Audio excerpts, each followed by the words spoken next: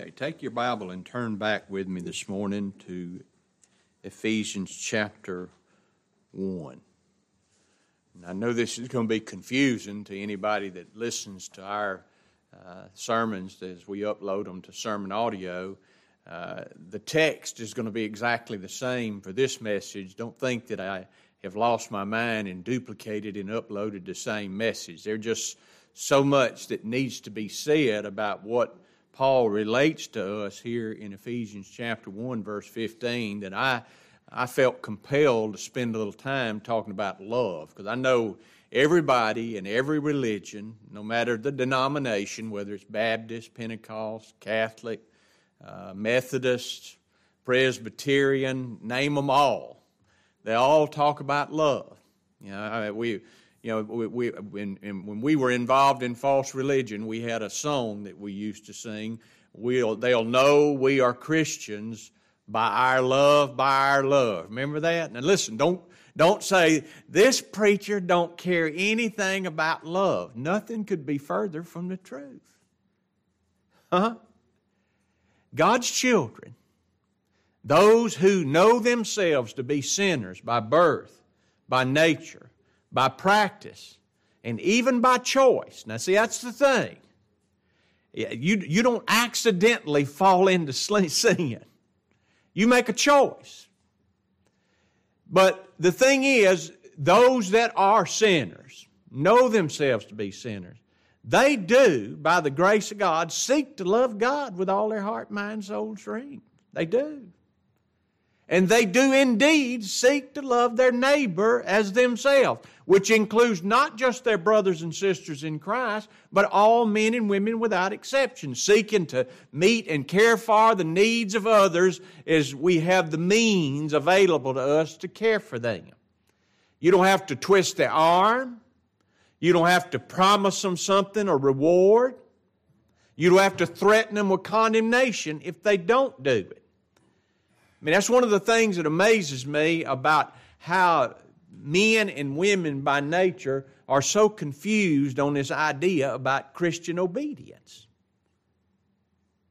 Obedience, put it like this, if you want to talk about obedience, true obedience, always think of it in light of the terms, remember that woman that our Lord was at Philip's house, remember that story?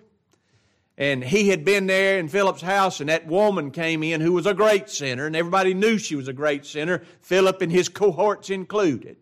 And she came in, as our Lord sat at the table with Philip, and she broke the alabaster box of ointment on his feet, began to weep and dry his feet with her hair. And remember, they were just so offended. Yeah, the big thought that came out of their mouth was that if he knew who she was, what she was, he wouldn't let her touch him. Yeah, just wouldn't. Well, our Lord says, Philip, I got something to say to you. He said, say on, Lord. And he told him the story. Remember what the story was? There was two men that owed a debt. One of them owed I think it was 5 pence or 1 pence. Sally, you'll always catch me. One of them pences he owed. You look it up, it is minuscule what one of them owed, but it was still a debt. And the other one owed like 500 pence, which was a great amount. And it says, when both could not pay, and that's all of us, isn't it? From the greatest, whatever, and see, that's the thing, when we get into this thing trying to scale sin, whether we're the greatest sinner or the least sinner, it really, there's no difference. You do realize that, right? One sin, 1 billion sins, it's still sin, and you're still a sinner. Right? And it said, frankly, because they had nothing to pay, he forgave them both. No merit in them. They didn't ask for forgiveness. They didn't weep for forgiveness. They didn't try to merit or earn for it. He just forgave them. And then he looked at Philip and he said, Philip, he said, which one of these will love the most? And Philip's response was, I suppose the one who was forgiven the most. And then he turned it around on him, and he said, I've been in your house. You didn't give me a kiss. You didn't wash my feet. You didn't acknowledge my presence. And this woman who you think's a great sinner, the whole time I've been here, what's she been doing? She's washed my feet. Right? She's broke a precious box of ointment over my head. And then he made this statement. Him that's forgiven much will love much. Do you know what you've been forgiven? See? There's no, listen, if you're here this morning, I know some people take offense at this, but at this point in my life, at 65 years of age, I have really got to the point I don't care what people think anymore. If you're here this morning and you're here thinking that if you're not here this morning, God's going to either break your car down or burn your house down or strike you with some kind of disease or you're afraid you're going to go to hell, you know what? You're here for the wrong reason. Your motive is wrong. God knows your heart. If God, an old preacher made one statement to me years ago that's always stuck with me, because there's a tendency in me, and I mean I do have a lot obligation as your pastor to be here every Sunday. I mean it'd be one thing if I just didn't show up. Ken was running behind this morning, and I know he's always here. Usually pulls up before I pull up. He wasn't here, and I thought something wrong. I thought he'd had a wreck. Usually he texts me if he's not coming. A lot of you do text me and let me know, hey, I'm not going to be there today. I'm going out of town. I've got a sickness in my family, and I appreciate that. But I can't get over. I have a tendency when people neglect their responsibility as those that have been born of God, purchased by the blood and righteousness of the Lord Jesus Christ, to neglect the assembling of ourselves together. The tendency is to go critical, Kenny, isn't it? You begin to think, I wonder what's wrong with them, especially miss 2 or 3 Sundays, 4 Sundays, 5 Sundays. If we was a old-style church, somebody'd be on we'd have you on the disciplinary committee list. And we'd discipline you for it. That's the wrong standard. It is. And I was telling this guy one time, it upsets me so much because to me it's important. And I hope it's important to you. This is our life. I hope you realize that. Now I know we all have lives and we have families and we have school and we have work. We have obligations in this life. But ask yourself this morning, what's the most important thing to me? What means more to me than anything else? And the answer should be without any qualms, what? It should be the words of King David. Whom have I in heaven, or whom have I on earth that I desire beside thee? And whom have I in heaven but thee? Nobody in here, my wife back there, my kids had nothing to do with redeeming my wretched soul. Nothing in this life will affect me when I come to the end of this life. You hear me? Doesn't make any difference if I'm dead broke or I got $1 billion in the bank, which that'd be an impossible thing. It makes no difference. The only thing that is necessary for this sinner and any sinner is what? They must possess the righteousness of God found in the person and work of the Lord Jesus Christ. And if they've got that, they've got everything. But I was complaining. Well, why aren't people here? Well, I'm here because I got to be here. But I don't have to be here. I want to be here. I look for my highlight of every week. You know where it is? It's right here on Sunday.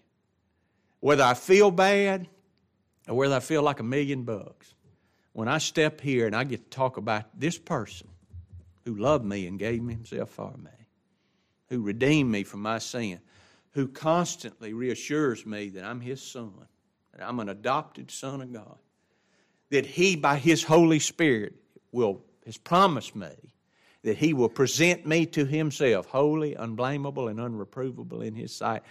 That's enough to bring me here. But I was complaining, and I was talking about, why aren't people, I think we was having a conference or something, and, the attendance was down somewhat, and we had somebody come in to preach to us, and I'm like, why aren't people here? And he made this statement, and it stuck with me. And that's why I don't worry about who's here as much as the fact of what's preached while we are here. He said, people will always be where they want to be. If you want to be with God's people, you know where you're going to be.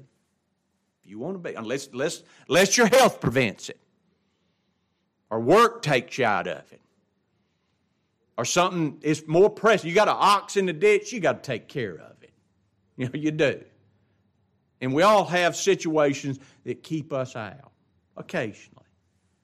But other than that, you ought to want to be with God's people. And I don't have to tell you that. You know that. I don't need to get up here and threaten you and tell you if you're not here next Sunday, you're probably going to hell. That's what I did out at Hico.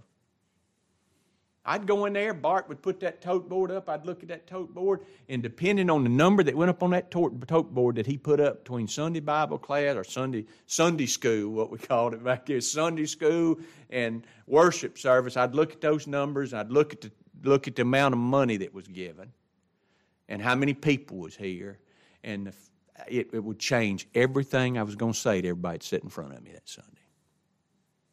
And somewhere in that sermon, I don't care what, and most of them was I threw them all away when the Lord converted me. But most of what I said, at some point, I don't care what I was talking about, I was getting back to that thing about what you gave and how you came. And the thing that was so ironic about it, I'd scream at the top of my lungs at people that were sitting there. They were there. I was angry at the ones that weren't there. But I guess they'd go tell Brother Richard, said y'all are going to hell or something, because Monday night. And they'd be back on Wednesday night. And it would hold for a couple of weeks. And numbers would go up. And then tote board would go up, it'd back down, same old cycle. Beat them to death. I tell you, those of you that have been with me for 10, 12 years, Sally and them, been with me from the beginning. How many times in 36 years have I got up here and threatened anybody about church attendance? How many times in 36 years have I got up here and preached a message on tithing or even on giving? Should you give? Yes, you do. You should give. Without a doubt, you should give. Give hilariously, gloriously, without worry and anxiety. If you got worry and anxiety, keep it. You hear me? And in 36 years, everybody supposed to be here has been here. And in 36 years, every dime that has gone into this gospel ministry has gone into this gospel ministry. Every bit of it. Without any threats or without any harassment.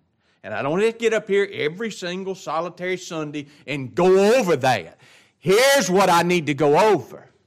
Point out to you this person who saved you from your sins, because who is forgiven much, if you've been forgiven much, you love much. Right? We love Him. We do. Why? Because He first loved us. See, do you see the love of God in Christ? Do you see what it actually took to redeem you? That's the thing religion's not honest with sinners about. There was a price for redemption. It wasn't your repentance. It's not your dedication. It's not your recommitment. It's not even your faith. The price of redemption was what? The precious blood of His Son, the Lord Jesus Christ. Nothing else was necessary, and nothing more will do with the blood of Christ. And that's what He stressed to these people. That's what these people heard. Isn't it? Blessed be the... He didn't start out threatening them. Blessed be the God and Father of our Lord Jesus Christ, who hath blessed us with all spiritual blessings in heavenly place. He has blessed us.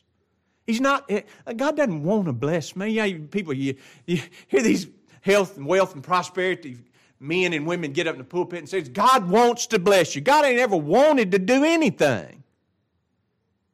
God does. What's He done? Blessed us with all spiritual blessings.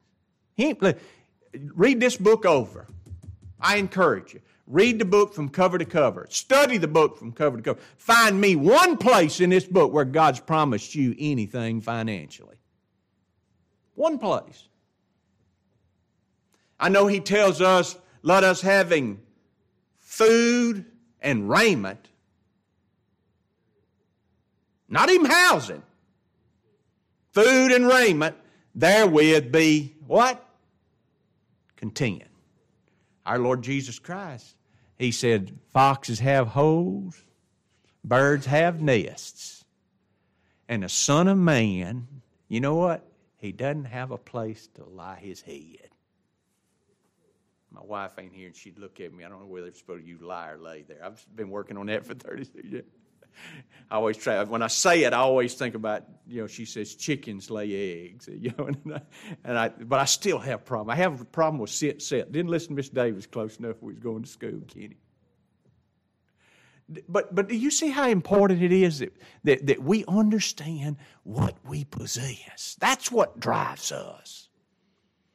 I tell you, you let a man or woman truly come to know, understand, and be assured in their heart, soul, minds that they are God's children. You don't have to drive them. We lead. We're led. As many as are led by the Spirit of God, these are the sons of God.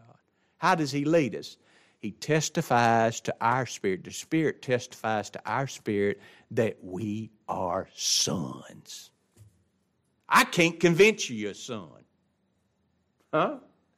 He can take His word and convince you by His Spirit. Our son, do you have any of you have kids? The ones that have children, your children ever disobedient? Well, of course. Does that make it right? Do you encourage them to be disobedient? Well, do you not think we're disobedient at times? Right? So he's stressing to them, and he's made it clear that God chose somebody. Christ redeemed those somebodies, and the Holy Spirit in time, in each successive generation, through the preaching of the gospel, regenerates and converts those the Father chose and those that the Christ, the Son, redeemed. Those are the ones who've been blessed with all spiritual blessings. And he started off beginning to give them instructions in verse 15, where we started out last week. Wherefore I also, after I heard of your faith in the Lord Jesus and love unto all the saints. And that's where we got that last week, and that's where we're going to get this week. This is all we got, I promise you. This is all we're going to cover today, because I want you to see this. I hope and I pray by God's grace and by His Spirit, He can give us insight into His Word. And the thing that I want you to notice, first of all, I made reference to it last week, but I'll mention it again and go a little deeper this morning. What did he hear these people? These at Ephesus. Now, these are men and women who were Gentile believers, who had been raised in false religion and idolatry, who had been brought by God's grace to know Christ. Same Christ Paul knew. Loved the same Christ Paul loved. And yet he says at first to them that he's heard of their faith. What, they're believing? Is that what he heard about? They believed on the Lord Jesus Christ. No, what did he hear? He had heard about what? Their love to Christ. But not only their love to Christ, but their dedication. Because notice what he says next. I heard of your love to the Lord Jesus Christ. And who else did they love? The faith in Christ that results in what? Your love unto how many? Unto the whole world. No. Should we love those that are of the world? I told you at the beginning we should. Right? Did not our Lord, aren't we to follow our Lord's example? Aren't we? Does that make us more saved if we follow that example? If somebody walks up and smites me on the right cheek, I'm supposed to turn him the other cheek. Now, would I? I'm not real certain. I think to me, one of the most infuriating, enraging, gross things on the planet is for somebody to spit on you. They spat on our Lord Jesus Christ. And what did He do? He didn't murmur. Didn't speak a word. Yet somebody stomp on our character a little bit or say something slight toward us, and what do? We become unhinged idiots is what we become. Those things should not be so. I'm just as guilty as everybody else. We ought to be loving, kind, and compassionate to all men. Listen, we should be understanding, especially toward believers. Because folks, they're out of their minds. They might be the most intelligent people on the planet.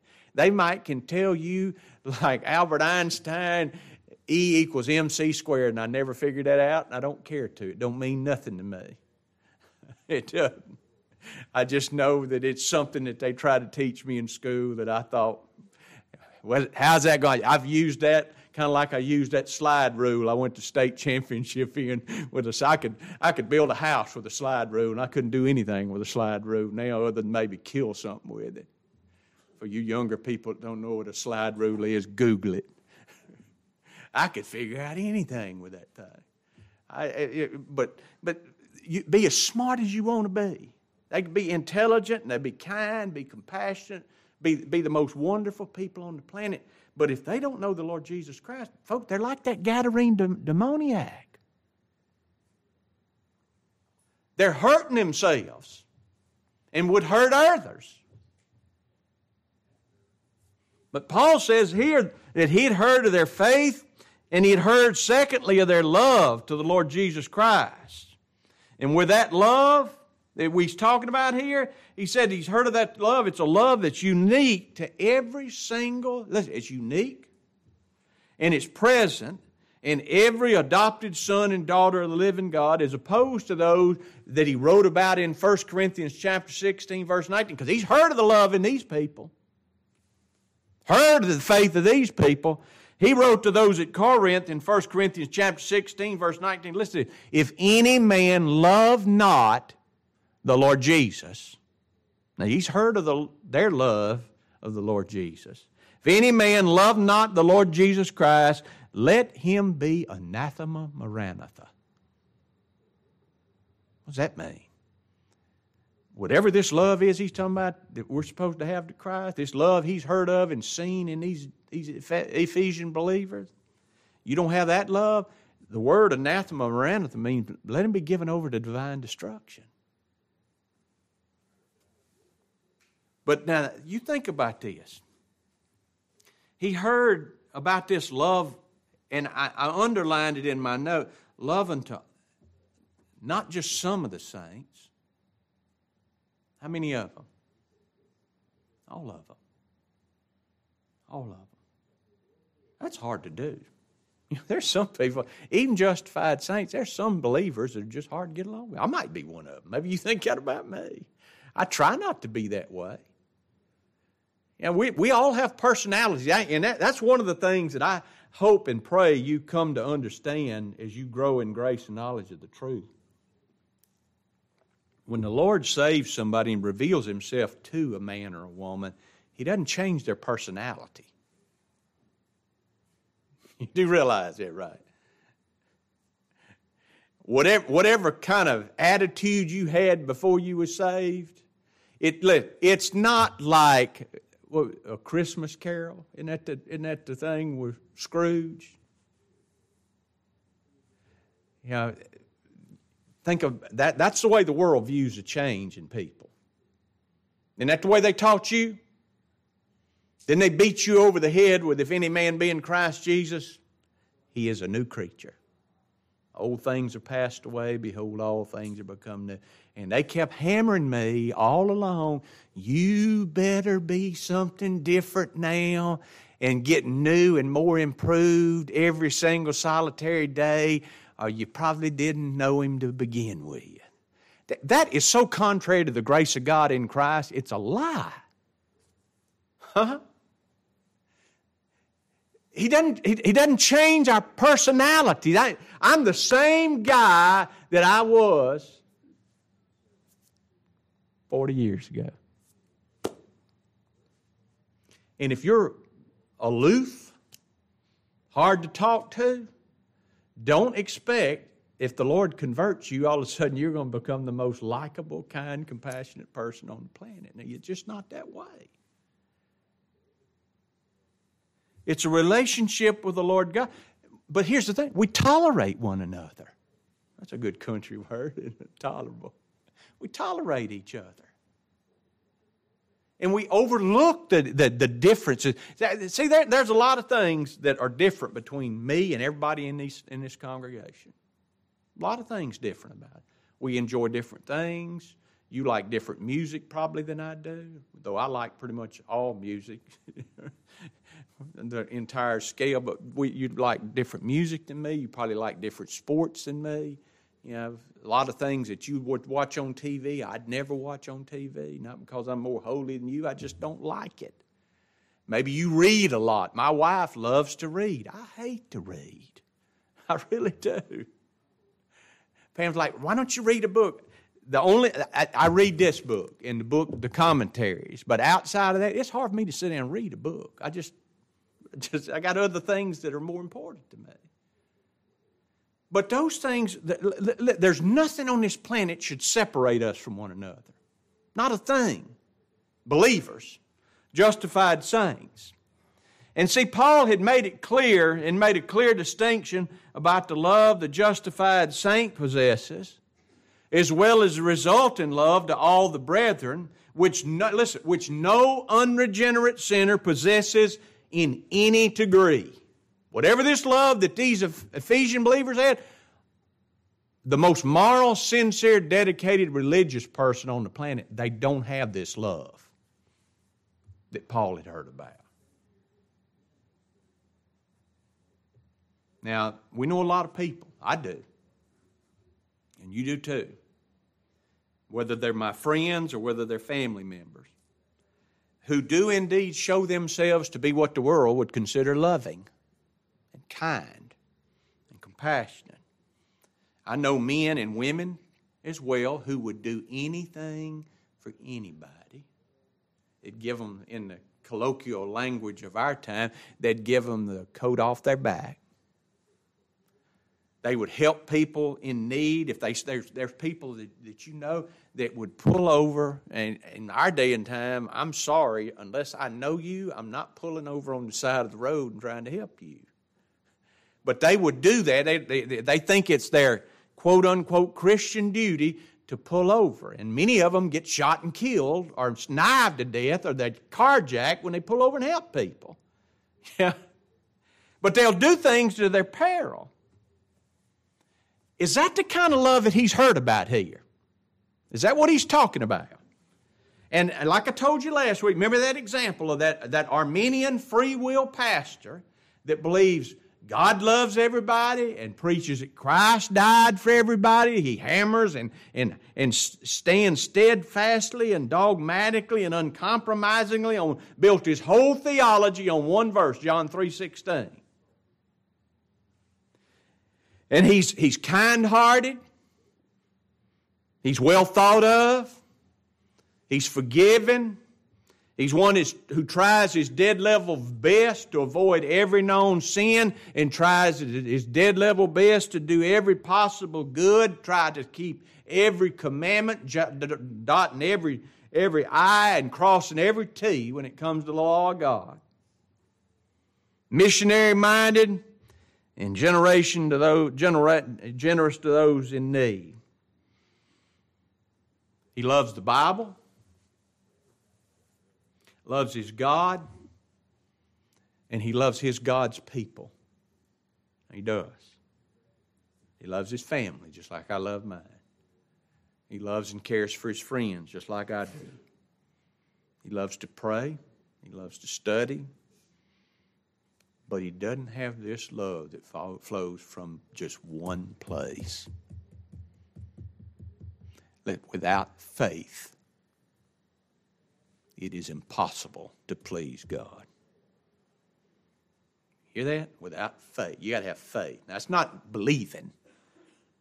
Faith, if you want to really know what that means in Hebrews chapter 11, without faith, it's without Christ is what we're talking about. That's what that faith is.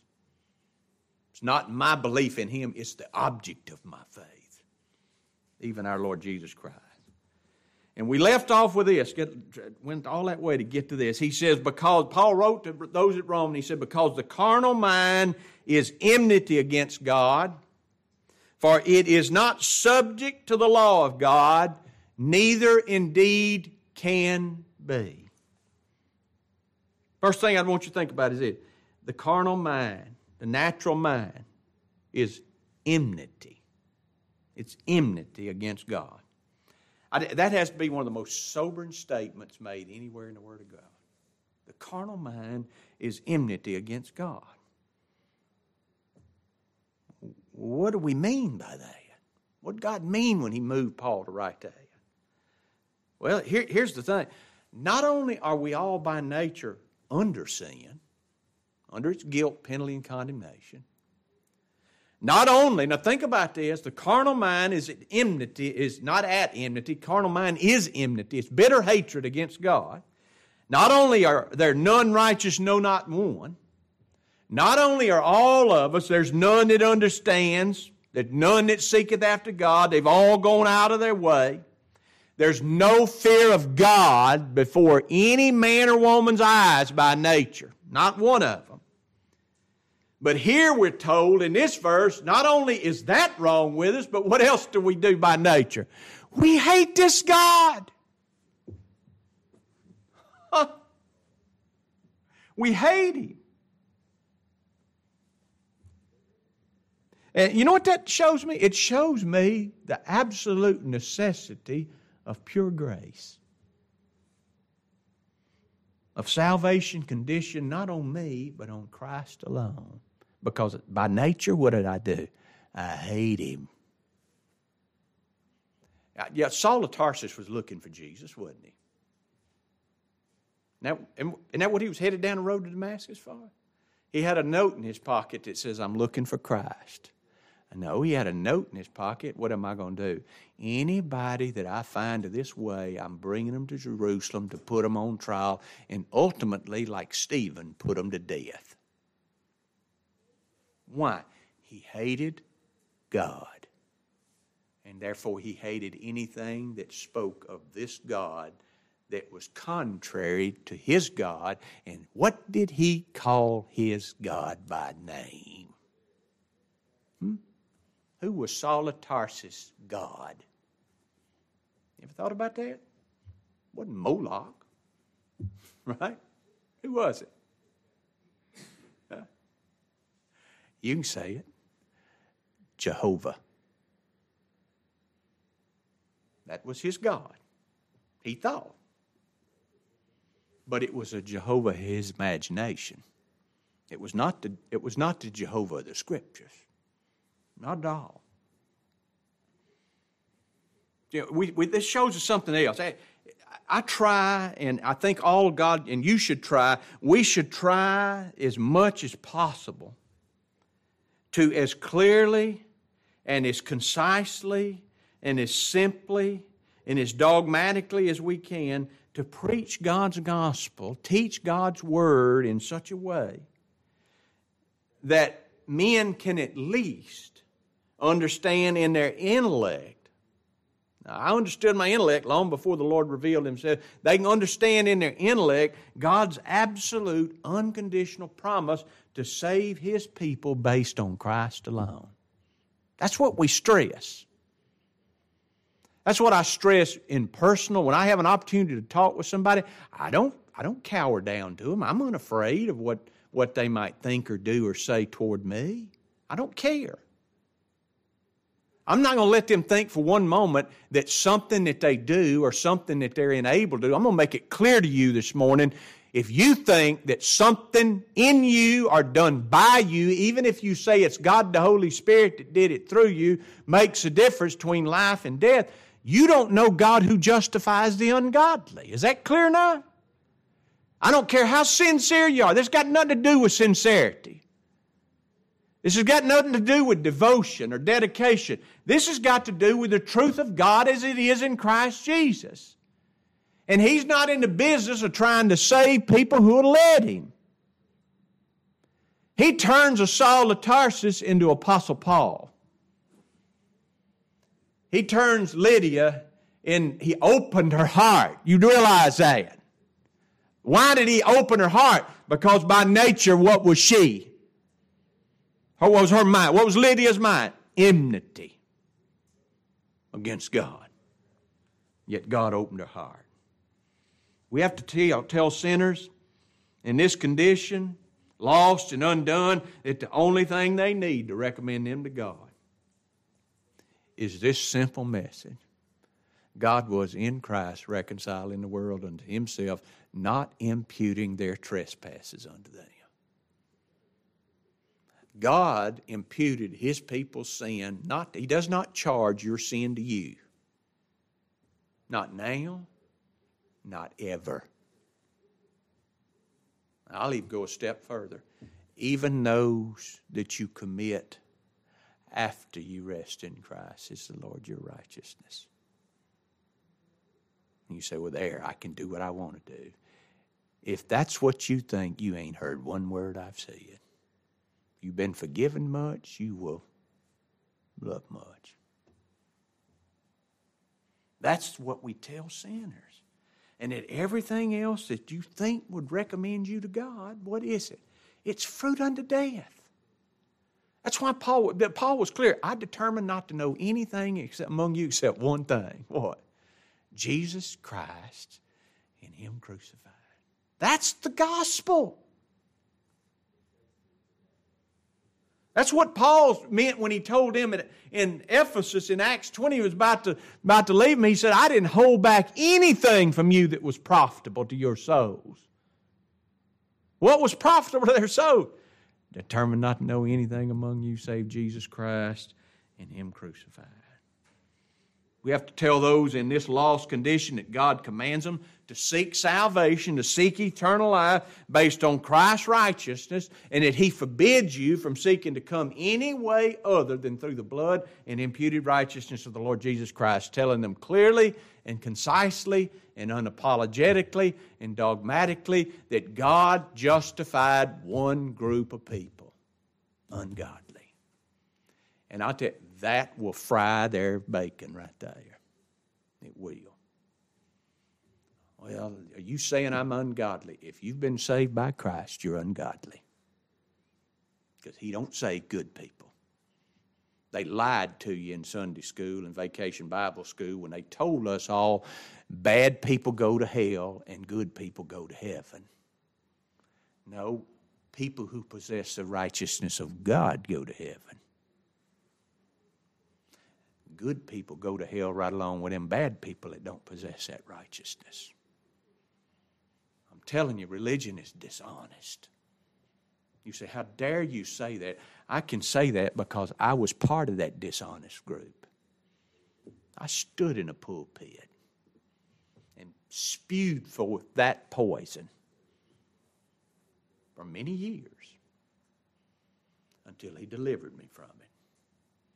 And I tell you, as long as I'm living and breathing, I will never speak it again. I will not. Not from my friends, not from my family, not for your friends or your family. He says they're not subject to the law of God. The carnal mind's not subject to the law of God. These who don't have this love that He's heard of and this faith that He's heard of, they're not. Their minds aren't subject to the law of God. Here's a great question. Why is it that nobody seeks the Lord? Why is it that nobody understands the way of salvation by nature? Why is that? Well, God tells us by nature all men hate Him, and all men by nature they have no desire to know Him, and they certainly have no desire to hear about free grace. Why do men by nature hate the Lord, hate God? God tells us it's because they're not subject to the law of God. Their mind's not subject to the law of God. And you know me in words, I got to looking up words this morning because I was going back through my notes. And I looked at that word subject, and I looked it up, and the meaning of it is very interesting. He says the carnal mind is enmity against God, not subject to the law of God. That word subject, it means to arrange under or to subordinate. Now think about that, to arrange under or subordinate. And when I thought about that, the first verse that popped into my mind was Philippians chapter 2. Our Lord Jesus Christ, though He was equal with God, thought it not robbery to be equal with God, made Himself of no reputation and took upon Himself the form of a servant. That's subordination, right? To subordinate you.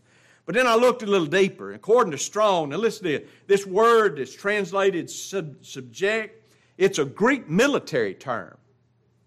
I think this is pretty good. It's a Greek military term, and it means to arrange troop divisions in a military fashion under the command of one supreme leader. In a non-military use, it was a voluntary attitude of giving in or cooperating or assuming responsibility or carrying a burden. And he said, my mind, your mind by nature can't take that position to the law. You know why? Because reality, even though we think we can't keep the law. All we can do is break it. That's it. And Paul makes it clear that no sinner's mind by nature can be arranged or subordinated or put under the God's holy law. Now that doesn't mean that men by nature don't try to keep the God's law, because they do. Doesn't mean that men can't try to avoid sin, because they do. What men define as sin. I guarantee you, lost people, most of them won't lie, they won't steal, they won't cheat. They won't cheat on their wives. They're good to people. Doesn't mean that those who hate God are never moral or religious. I guarantee all you got to do is drive around and look at all the people in church. When we used to have a phone book one time, I sat down. That shows you I got way too much time. I sat down, and when we used to have a yellow page, and I looked in Ruston, in the Ruston area, there is over 120 churches. That's in Ruston, over 120 churches. That's a lot of churches. Now let's rephrase, a lot of religious groups. Doesn't mean that they can't be religious.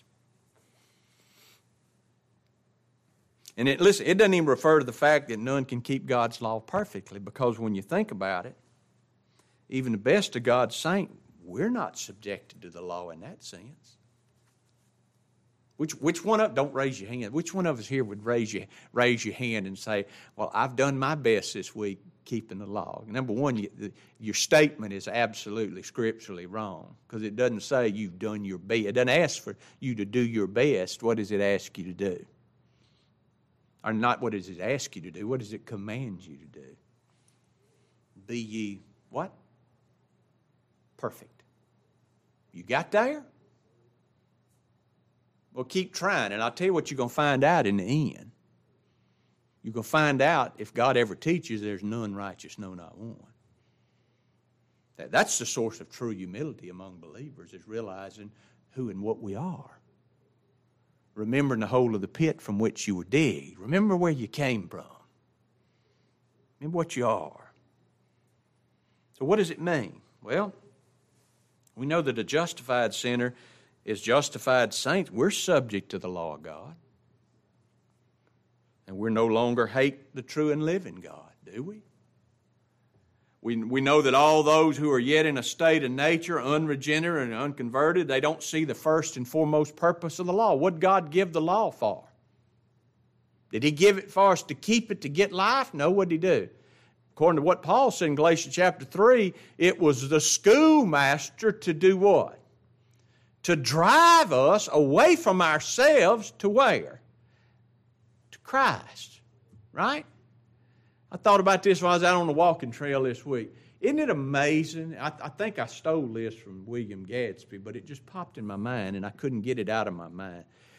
In religion today, they could say, come to Christ and He'll justify you. Even Calvinist Reformed people say, come to Christ, accept Him as your personal Lord and Savior, and He'll justify you. And then they turn right back around and they put people, they'll justify you from the works of the law. Then they turn right around, in order to get you sanctified, what do they put you right back under? So the law can't justify you, but the same law that can't justify you, they think it can make you holy. Now explain that kind of rationale to me. It's not good enough to justify us, but yet it's good enough to make us holy if we'll give our best shot at it. By God's grace, I love His law. You hear me? I do. And I thank God He's not holding me accountable for that law. Because I tell you what, that's the thing the Lord teaches you as a child of God. Once you've broken the law, once you've broken it, you can never repair it. No amount of future obedience can make amends for just one failure. And if you break the law, according to the book of James, you are a transgressor. You break the law in one point. Just one. You're guilty of how many of them?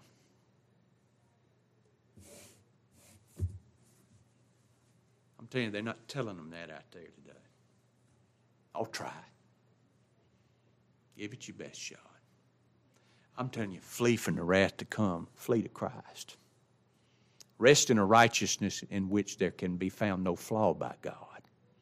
Because the best you can do by way of obedience, it's shot full of holes. Looks like Swiss cheese in the cartoons we used to watch when I was growing up as a child. This righteousness is flawless. Because my hands ain't going to touch it. Ever. So to be subject to the law of God is to actually experience the first and foremost purpose of the law, which drives us to Christ as sinners, causing us by His grace to rest in Christ's righteousness alone. To be subject to the law of God is like the Apostle Paul to be slain by the law. Go read Romans chapter 7, where he said, before I was saved, I thought I was alive. But then the law came, sin revived, and what happened? I died. That which I thought was life to me, what did it become to Paul? It was death. But see, that's the thing. We got to die to self to look to Christ. Huh? He got to kill it. The flesh. We went over it this last Wednesday night in our Wednesday night Zoom Bible study. Our Lord said this: the flesh profiteth nothing. That verse just runs back and forth through my mind, and I really believe it. I know Paul said, this man who we're reading his words here, he said, I'm going to tell you what, I guarantee you, if we knew Paul, if we had been able to see him and walk with him and talk with him, we would probably be in awe of what he was like as a child of God. Compared to ourselves, because that's what we do. We compare ourselves with ourselves. And Paul, who wrote this, said we're unwise in doing that. But we would compare ourselves to him and say, well, we pale in comparison to this man. But this man who had character and conduct that was spotless, without blemish to the world, he said, I know that in my flesh dwells no good thing. The will's pleasant with me, but how to perform it, I don't find it.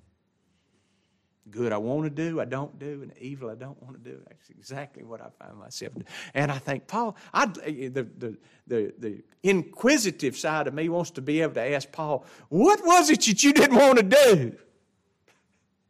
And what was it that you wanted to do? But he said, the good I want to do, I don't do it, and the evil I don't want to do. And then he cried out, this man who knew the Lord indeed, oh, wretched man that I am, who shall deliver me? And this is what he thought about this thing he was walking, from the body of this death. I Thank my God through Christ Jesus my Lord. That's what it all comes back to. Has Christ delivered you from that body of sin and death? Has He? Has He set you free? He's your only hope? And see, that's the thing. We'll quit with this. By nature, men and women hate the God who tells them plainly that no matter what their ancestry, the Jews got upset about that. No matter what their personality or profession or reputation among men, if they don't have a righteousness that satisfies every single solitary demand of God's law and justice, a righteousness that glorifies and honors God and exalts Christ and excludes all boasting in sinners, if they don't possess such a righteousness, you know what? Their own persons are condemned, and their whole tenor of life, their whole tenor of life is evil and wicked idolatry. I think I'll quit with that. Men by nature hate the light. They don't want to hear about this light. And they hate people who tell them about the light. We'll come back. We'll pick up verse 16 next week. You're dismissed, the worship hour.